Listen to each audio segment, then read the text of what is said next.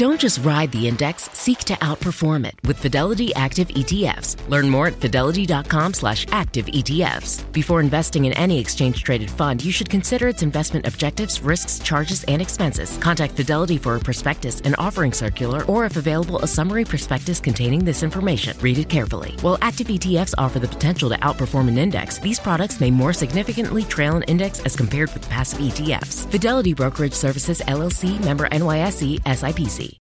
Adventure has its own style. It's made of tall trees, unpaved trails, and at the center, the most capable Subaru Forester yet, the 2024 Subaru Forester Wilderness. It comes with 9.2 inches of ground clearance paired with standard symmetrical all-wheel drive and advanced dual-function X mode. Discover adventure on a deeper level. The 2024 Subaru Forester Wilderness. To explore all you can do with the rugged Subaru Wilderness family of vehicles, visit Subaru.com/wilderness.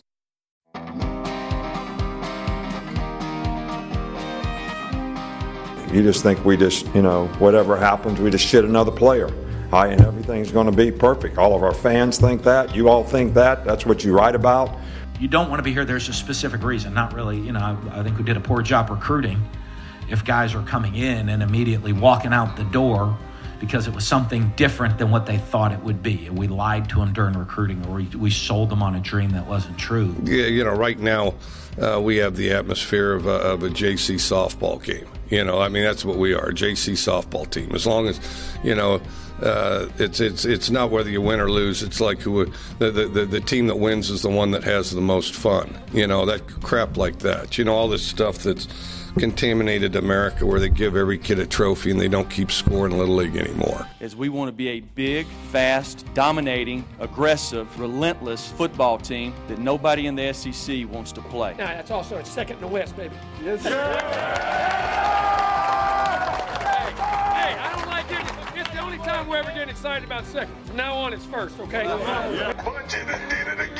Winning the SEC probably is harder than winning the national championship. Do you know that? So how about them fucking dogs? Welcome into the latest episode of That SEC Podcast. I'm your host, Michael Bratton.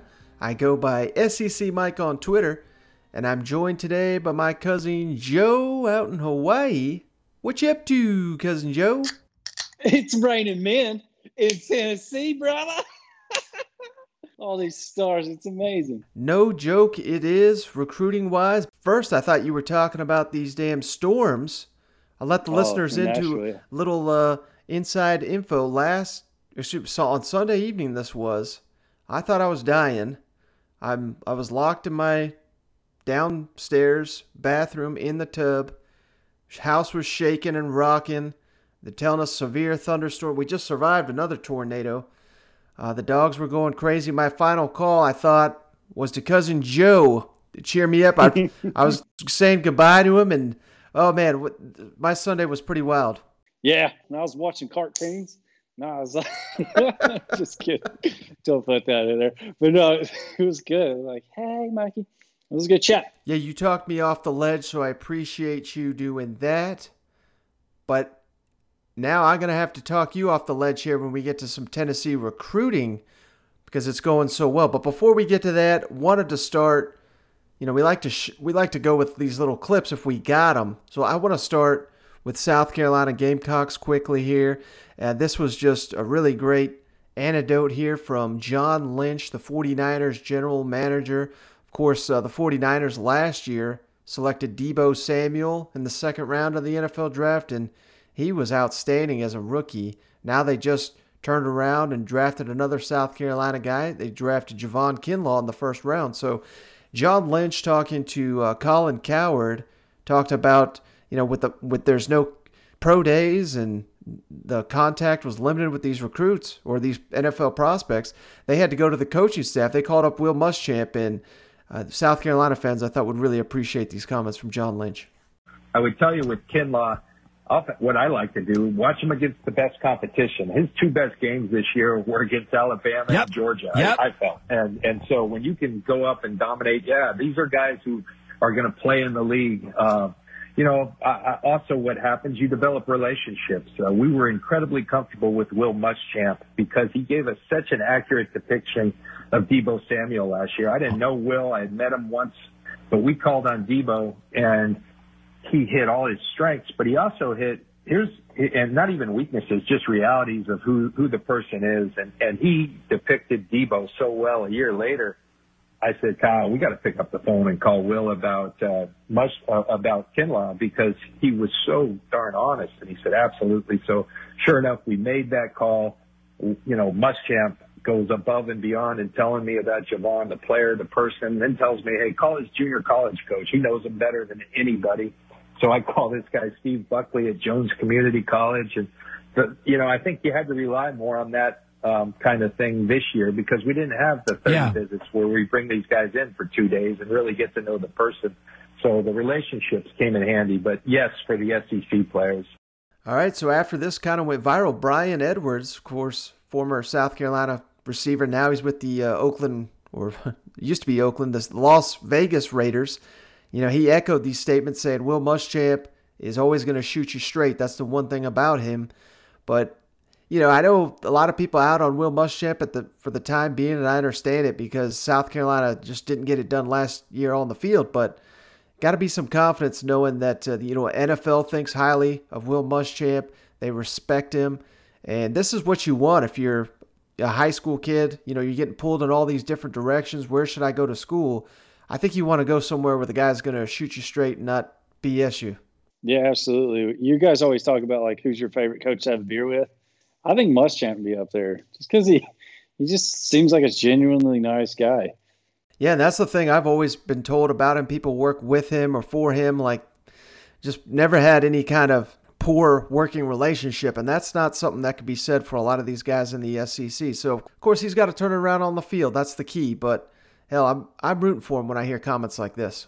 Yeah, absolutely. That means a firecracker. I like his little fiery nature, Probably wouldn't want to play him in cornhole. Probably get all liquored up and yell at you, but it'd probably be fun. All right, I think we held off long enough. Let's talk some Tennessee recruiting, which seems like just we're doing this on every episode now, but it's not that don't want to talk about the other teams, but my God, Tennessee's hottest team in the nation right now on the recruiting trail. Tennessee is now ranked with the number 2 class in the nation, number 1 in the SEC. Only Ohio State ahead of the Volunteers. And right before we hopped on here, they landed a commitment from a North Carolina offensive lineman, Colby Smith. And this came after Sunday. They landed 3-star defensive back Deshaun Rucker from Tallahassee, who had offers from Florida State. He said no to Florida State. Said no to Clemson. That was the big school going after him. Commits to Tennessee, one of the fastest players in the nation. Apparently runs a 10.7, 100 meters. They followed that up. They landed a 4-star running back, Cody Brown, also on Sunday. And I believe since the last time we spoke, I don't think we got to talk about these, but they did land 5-star outside linebacker Terrence Lewis, number 1 outside linebacker in the nation. Beast. And 3-star running back Tyon Evans, number 1 JUCO running back in the nation. And Evans' commitment is another big one because South Carolina thought they were getting him. Listen to this backstory, Joe. Tyon Evans, nation's number 1 junior college running back. He's signed, I believe, with South Carolina out of high school. That was the story I was told. And then the coaching staff placed him at the junior college. And that typically, the reason they do that is because they got a good relationship with the junior college coaches. They know that, if the kid takes care of business, they'll try to get him to return to the school that kind of steered him towards that way. So, all indications, Tyon Evans, local South Carolina prospect, was going to play for Will Muschamp and the Gamecocks, but then he stunned everybody, picked Tennessee, and this is a bigger back. But not only is he a bigger back, he's 220 pounds, but he returned kicks in junior college, so yeah. He's got some speed to him too. But man, I don't even know where to start with all these guys, but just Tennessee is on an incredible recruiting tear. What's your initial reaction to all that? Well, I didn't know about the Evans guy. I'd never seen any highlights or anything, so I was just clicked on his highlight, and his first one was a kickoff return. He juked 17 people, stiff armed 4, did a couple of twirlies, and he still scored a touchdown. I was like, oh yeah, he's all right. I was like, this will do. But if you're a Tennessee fan, I'm right when I say this. You're like, okay, what's the catch? You know what I mean? It's like this is all really awesome. It reminds me of that Rick and Morty episode where the granddaughter starts working for the devil, and the devil sells things that do like really cool stuff, but it's like a catch-22. So it's like you get the number one recruiting class and dick cancer. It's like, wait.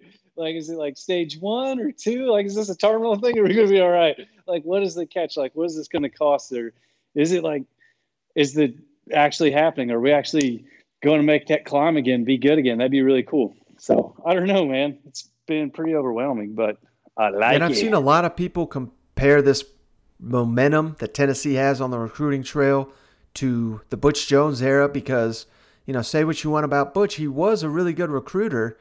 And at times he never got a class number 2, I don't think. Well, actually, I think he had Tennessee ranked number 1 at one point. Now, they didn't finish that way. I think they finished, the highest he ever had was number 4, if I'm not mistaken. But here's a key difference in my mind with that. A lot of the guys Butch Jones was getting already had ties to Tennessee through, you know, their parents or relatives, what have you. And I think he did a really good job getting the guys in state and around the state. And again, legacies like Khalil McKenzie. And, you know, obviously the biggest thing there was kind of a failure to develop those guys once they got on campus. Whereas we're already seeing it with Jeremy Pruitt. I mean, Henry To'oTo'o, I mean, he's all SEC freshman. Wanya Morris, all SEC freshman. We just saw Eric Gray. You know, he was looking dynamic by the end of the season, was the Gator Bowl MVP. We've seen him take 2 high school wide receivers, turn them into like SEC caliber cornerbacks. Exactly. So, I mean, the list goes on. And, you know, he's not had a ton. Obviously, you can question some of his – I think he's a solid game day coach, but they've lost games they shouldn't have lost. They've gotten blown out a lot, but I don't know how much that goes back on him. I think that goes back on the fact that most of the time it's a talent mismatch. And I've said many times on this program, I don't care how good of a coach you are, you're only as good as your players. So, you know, I think obviously none of these kids that we were rattling off here have even signed with the team. They're not going to be on the team next year. So the fruits of all this recruiting labor may not even be seen for a while. And hell, the real battle now is keeping them, making sure they all sign. But, you know, things are definitely trending up. And I would make this comment because I know Joe's excited, Cousin Shane's all excited. I mean, they're blowing me up. I saw Peter Burns from the SEC Network said, you know, the last thing the nation wants is Tennessee is becoming a powerhouse again. And I pump the brakes on talk like that because, hell, Tennessee needs to be consistently good before we're calling them a damn powerhouse. But yeah, they certainly are trending in the right direction is kind of, I guess, is my thesis point here. Yeah, no, I think it's really exciting to see us good, or even on the map again, because no one follows Tennessee football ever except for Tennessee fans until recently. And now they're like, whoa, what are those guys doing over there? And it's like, shh, you know, like trying to be sneaky about it. It's awesome. I don't know. That one guy you said ran, what, a 10.7? Yep. Bet Cousin Shane's running a 10.7 right now. All these recruits coming in. Hey, speaking of Cousin Shane, he did want me to make this note. Alabama, I know it's early, but they're ranked number 54 in the nation in recruiting, 1 spot above UTSA. So that's a little shout out there for Cousin Shane. But enough Tennessee talk. Let's jump on down to Baton Rouge. It's my honor to present the national championship trophy to Coach Ed Ogeron and the LSU Tigers. Where the Tigers, they're heating up too on the recruiting trail. They just, right before we hopped on here, they landed a commitment, 4-star Garrett Nussmeier, number 7 pro-style quarterback, top 150 overall prospect. And of course, he is the son of Doug Nussmeier. That's a name SEC fans know. Former offensive coordinator for Nick Saban at Alabama, former offensive coordinator at Florida under Jim McElwain. So, you know, and I believe he works now for the Dallas Cowboys, if I'm not mistaken. So, you know, you're getting your coach's son there, LSU, that's a solid pickup. And now the LSU Tigers have a top 10 class with Garrett Nussmeier's commitment. They also landed 4-star linebacker Xavier Carter from Atlanta just the other day. So those two additions pushed LSU into the top 10. And perhaps even more importantly, nation's number 1 dual-threat quarterback Caleb Williams. He has announced his 3 finalists, LSU, Oklahoma, Maryland.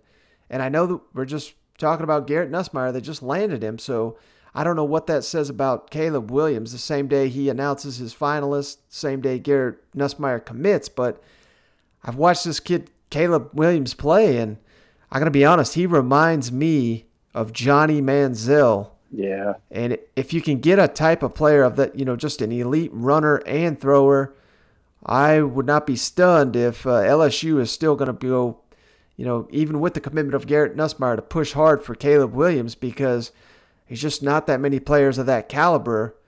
And it just had me thinking, we just saw Joe Burrow. He was mobile, but he was more of an elite thrower. Imagine this LSU offense with an elite runner. I mean, how much more dangerous can it possibly get here? Yeah, that's one of the most exciting things I think about football, college football, that is. It's just the mobile quarterbacks. It's not something they do a whole lot of in the NFL. They're getting more like that, nowadays than they did historically. So that's why I've always liked college football. It adds such another dimension to the game. It's like you can't ever commit 100% to a pass then, because you're always like, you got to spy the quarterback. Mm-hmm. All right, let's jump on down to Columbia, Missouri. Because we had some big news here over the weekend. Kansas and Missouri have announced they're renewing their football rivalry. They used to play every single year. They've played 120 times, but they've not played since 2011 when Missouri joined the SEC. Missouri holds the all-time edge, 57-54-9. But starting in 2025, they're going to start playing each other again. First game at Missouri, 2026 at Kansas. Taking a couple years off, 2031 at Missouri, 2032 at Kansas. So this is a step in the right direction. You're not going to hear me complain that we got, one of these classic rivalries return, but I sure would like to see this once again be an annual game. And it does suck we got to wait 6 seasons before we see it. You know what I mean? But at least it's a step in the right direction. And hell, maybe this will get us closer to Texas A&M, and a couple of these other games that we're just dying to see, because when you take these games off the schedule, you're just doing a disservice to all the fans, in my opinion. Yeah, I agree. Texas A&M be such a better game, just because I didn't realize Kansas had a football team until you mentioned this to me earlier. I'm just kidding. I hope Les Miles is still down there, like when Drinkwitz comes down. Maybe Drinkwitz can give him a sweater before he mows the yard again, like for his little beer commercial. I think that would be great. But Texas A&M, that's kind of like, if they took away the Tennessee Vanderbilt game when Vandy gets kicked out of the SEC, that'd be a sad day, Right. Like everybody. I guess we could replace them with Memphis. All right, skipping down next to Starkville, Mississippi. Wanted to make this note. The Bulldogs, man, they're starting to heat up on the recruiting trail too. Now, these are all 3-star prospects they're landing, but junior college defensive back Cortez Eatman, receiver Corey Ellington, and offensive lineman Mikhail Pounders, all 3 of them from the state of Mississippi, all have committed in the last couple of days here. And why I really wanted to talk about this is not so much about their commitments, which obviously that's good news for Mississippi State, but and again, I know it's early. We're about halfway through the recruiting cycle, but Mississippi State is currently ranked number 5 in the SEC in recruiting. And guess who's number 14, Cousin Joe? Ole Miss. Yeah. Kiffin and Ole Miss. So Ole Train. The main reason slowing down. Again, the main reason I wanted to bring this up, just the fact that when Mike Leach got hired, that was the biggest thing people had against this guy. He can't recruit. He'll never get it done in the SEC. And again, I know it's early, but hell, this is a great start. They've already got, they pulled in KJ Costello, the graduate transfer from Stanford. That you got to count that as a recruiting job. They landed a 4-star quarterback, Sawyer Robertson, in this recruiting class, one of the top quarterbacks in the nation. I mean, I don't think people are giving him enough credit. And for some damn reason, They overlooked the fact he was coaching at Washington State and Texas Tech, which I don't know if anybody's been out to Lubbock, Texas, but it's like a damn outpost out there. It's not the heart of Texas where all these kids are available to play. So, I mean, when you're at these two schools like that and you hop into the SEC, I think you're really giving Mike Leach, disservice when you're saying he can't recruit. I think he's proven that he can. I'm going to be pretty fired up if I'm a Mississippi State fan. And if nothing else, I'm kind of shaking my head there. But, all the things we said about Lane Kiffin, all the hype with the Lane train, and I'm trying to, again, I know it's early, but where in the hell's the hype with his recruiting? I mean, you're dead last in the SEC right now. I know. I can't wait for his next Tarmat experience. I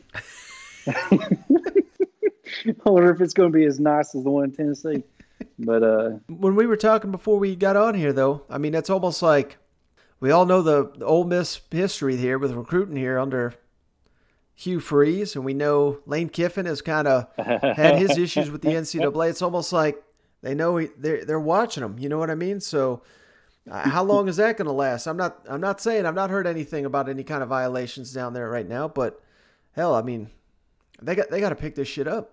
Yeah, they're out there. You can see those NCAA people sitting in their car, like the 1980s undercover brown car, when it sticks out with all the antennas on it. Like, what are they doing? Like, oh, they're watching Lane, seeing if he's sending them girls across state lines again. All right, last thing on Mississippi State, just wanted to make this quick note.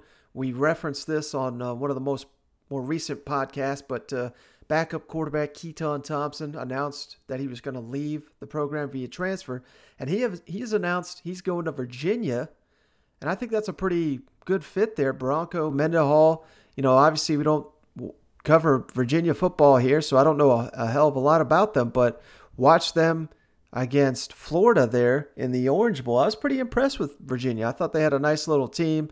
Their quarterback was graduating, and he was a runner, so now they're getting Keaton Thompson. He's got 2 years to play. I think that's a really nice landing spot for him, and, maybe he'll be given that opportunity he never was at Mississippi State. I think there's a chance, although, it's probably going to be difficult now that there's no offseason really, but Keaton Thompson could get himself involved in the starting quarterback competition there at Virginia, and why that's kind of important SEC potentially.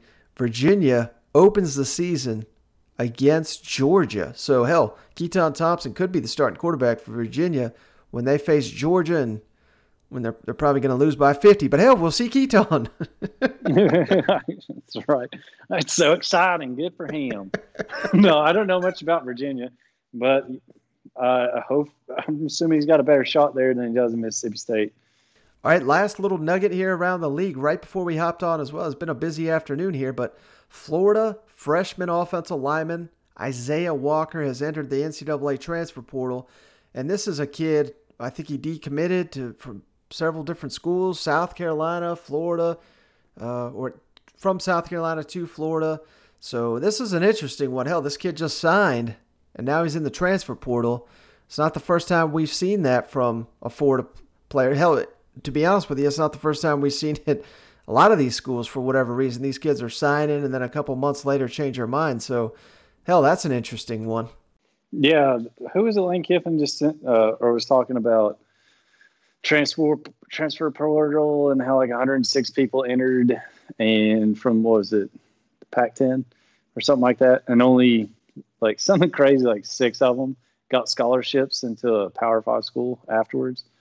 I don't know about the old portal. I don't know if it's a good thing or bad thing, but it is a trend in Florida for sure. Yeah, because here's the thing that's dangerous about it is, you go into it, you assume you're going to get a spot, and you can go back to your school, once you go into the portal, but your school can also say, all right, you're in the portal, we're done with you. We don't have to we don't have to give you a scholarship anymore. And if you don't have a landing spot, then you're just without a scholarship. So I really hope all these kids that are jumping in understand that. Based on what Lane Kiffin said, that there's potential that they don't. So that sucks, but I don't know. It's a lesson I guess somebody had to. They're learning the hard way. You know what?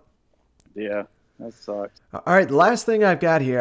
I think I've referenced this before, but I've done some research here on third down passing numbers for all the returning quarterbacks in the SEC, and of course I had to limit this to guys with starting experience and things of that nature because, the backups, so they only have a couple passes in this situation. It's really not worth referencing. But third down passing against Power 5 teams, I rank these guys in order.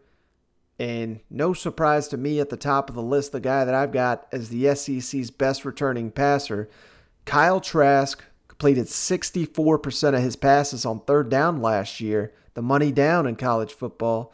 So not a stunner there, but we're going to go down this list. Some of these others will probably surprise you. Jarrett Garantano, just like last year, he's very high, 63%. So he's number 2 in the SEC. And then we kind of get a significant jump down here. Mac Jones, 55%.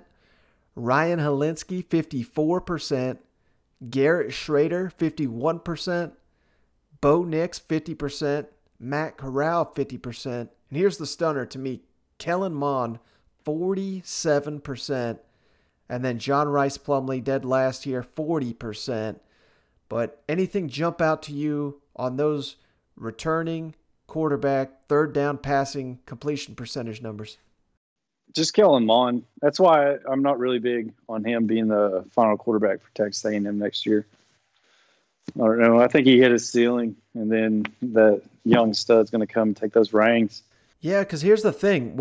This is something Mike Leach says and believes, and hell, based on his track record, you got to have faith that he knows what he's talking about, but you're either an accurate passer or you're not. That's what he notes when he looks for an elite high school prospect, is how often they're completing their passes. Because Mike Leach says it, and this is so true, if you look at all these recruit rankings and everyone gets enamored with these guys with the huge arm and they have the size, but they just can't complete the damn ball. Yeah. Mike Leach would rather have a small, slender kid that is on target every time.